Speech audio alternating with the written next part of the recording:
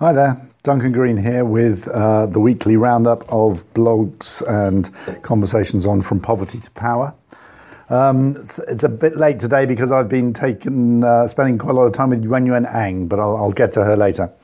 Okay, so first up on Monday, we had the usual links I liked. I think the star this week was Branko Milanovic. He's often the star. I think he writes beautifully and is just kind of the most erudite person out there writing on development and politics as far as I'm concerned. He did a great review of 15 Gurus, a book bringing together 15 gurus writing on the future of social democracy, and added on his own thoughts. But there's also a potential rival to his elephant graph about inequality, which is the Economist put together a really interesting graph of the share of world GDP being produced by the advanced economies, as the economists call them, and the emerging economies. And there's a total crossover in 2008, interestingly, given the financial crisis, where the advanced economies suddenly fall and the emerging economies become bigger. And when you look at the whole thing, it looks remarkably like a squid. So I'm waiting for somebody with more tech skills than me to produce the squid graph of geopolitical change. So over to whoever wants to do that. Tuesday, Paul Clist, who is an academic at the University of East Anglia, came and talked about payment by results. Now, payment by results is very fashionable, especially in the big aid agencies like DFID and USAID and the World Bank.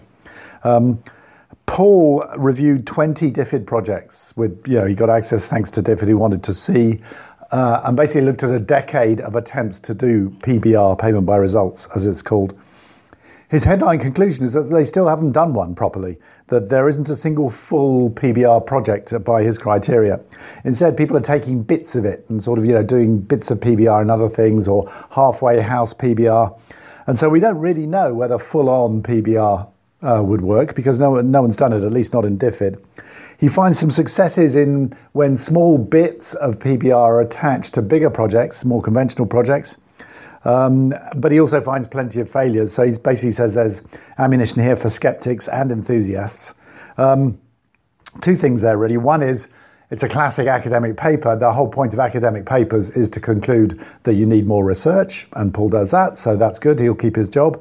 But the second, more serious point is, if they've been trying to do PBR for a decade and they still haven't managed to do a full one, there's probably a reason for that. And I'd be really interested in terms of the institutions and the norms and the incentives within the aid business, what is stopping a full-on PBR process going on? Wednesday, I reviewed a book. Somebody sent me a book called Learning Service, The Essential Guide for Volunteering Abroad, to Volunteering Abroad. And this was a real revelation to me. I last really spent time with volunteers several decades ago in Central America. And since then, it's become a very big business. So about 10 million people travel essentially from north to south. It's about a $2 billion a year industry. And the book is I found the book quite shocking. I mean, it's shocking because it is so much of volunteering is completely unregulated, ineffective, all sorts of horror stories, scams, chances. At the voluntourism end of volunteering, you've got travel agents sticking a couple of hours in an orphanage to add a bit of sort of social zest to a holiday package. And there's all sorts of horrendous scams where poor families are being paid to put their kids into these orphanages if they're young and cute. And the kids basically work chatting to tourists instead of going to school. I mean, that is just grim. So a lot of sort of very worrying stuff about that. Some good examples too, but I was more struck by the bad stuff. However, I'm guessing that a lot of young people who are passionate about doing something in the world and seeing something of the world are going to do this anyway. And the book is a great guide for how to prepare for volunteering, the mistakes, the things you're going to come across, all the way down to, what do you do about begging? What do you do if you think that someone's corrupt in the organization you're placed in? All this kind of stuff. So whatever my qualms about volunteering, I would definitely recommend this to a would-be volunteer. Although personally, I think I would be more in favour of either a ban or a bloody great tax, where any volunteer has to pay $1,000 to go into some real social services, just as a kind of compensation for any possible harm they're going to do. Lots of great links and comments on this. There's obviously a lot of people who know much more about volunteering than I do, and they all piled in with comments and examples and links. So if you're interested in the subject, skip the post and just go straight to the comments. On Thursday, a good friend, Aden Eyakuzi, who is the executive director of Twaweza, this fantastic NGO in Tanzania, wrote a kind of essentially an op-ed. And the question he was asking was, what is civil society for?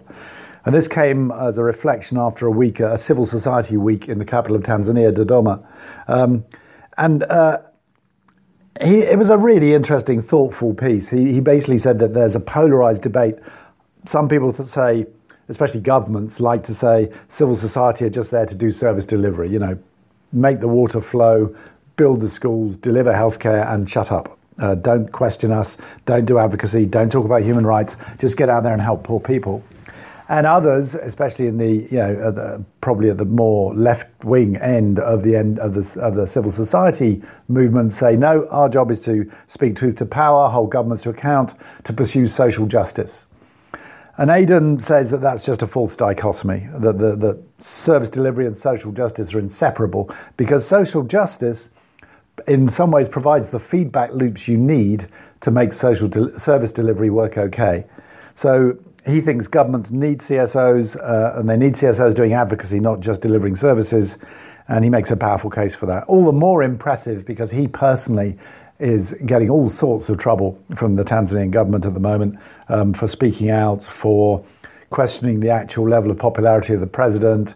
And Tanzania is in this quite bad place at the moment where they're passing a law, as Aden wrote about recently, which is, among other things, making it illegal to question government statistics. So there is a real crackdown going on in Tanzania, which historically has been liberal. So all the more impressive that Aden is out there thinking in these big picture terms. On Friday, I just put a summary of a new paper that Oxfam's got out called about using evidence to influence policy. The main author was Ruth Main, a colleague at Oxfam, and Irene Hout, Martin Walsh, and I chipped in, along with Paul Carney from the University of Strathclyde. And it's a kind of academic version of what I often write about on the blog, which is the tricks of the trade in terms of how do you design evidence to influence policy. And this is becoming terribly important within certainly British universities and British academia, not least because they're being paid to do it. So 25% of their assessment for government funding under the Research Excellence Framework is going to be about proof of impact. So they're all running around saying, oh my God, how do we prove impact? Well, this is our attempt to give some examples from our own experience as Oxfam. And then I strayed over into the weekend this morning, Saturday, because I managed to persuade Yuanyuan Ang from the University of Michigan to come and give a lecture at LSE last night. She has got this absolutely brilliant book called How China Escaped the Poverty Trap, which I reviewed and raved about last year. And Yuanyuan's been on a kind of globe world tour promoting the book since then.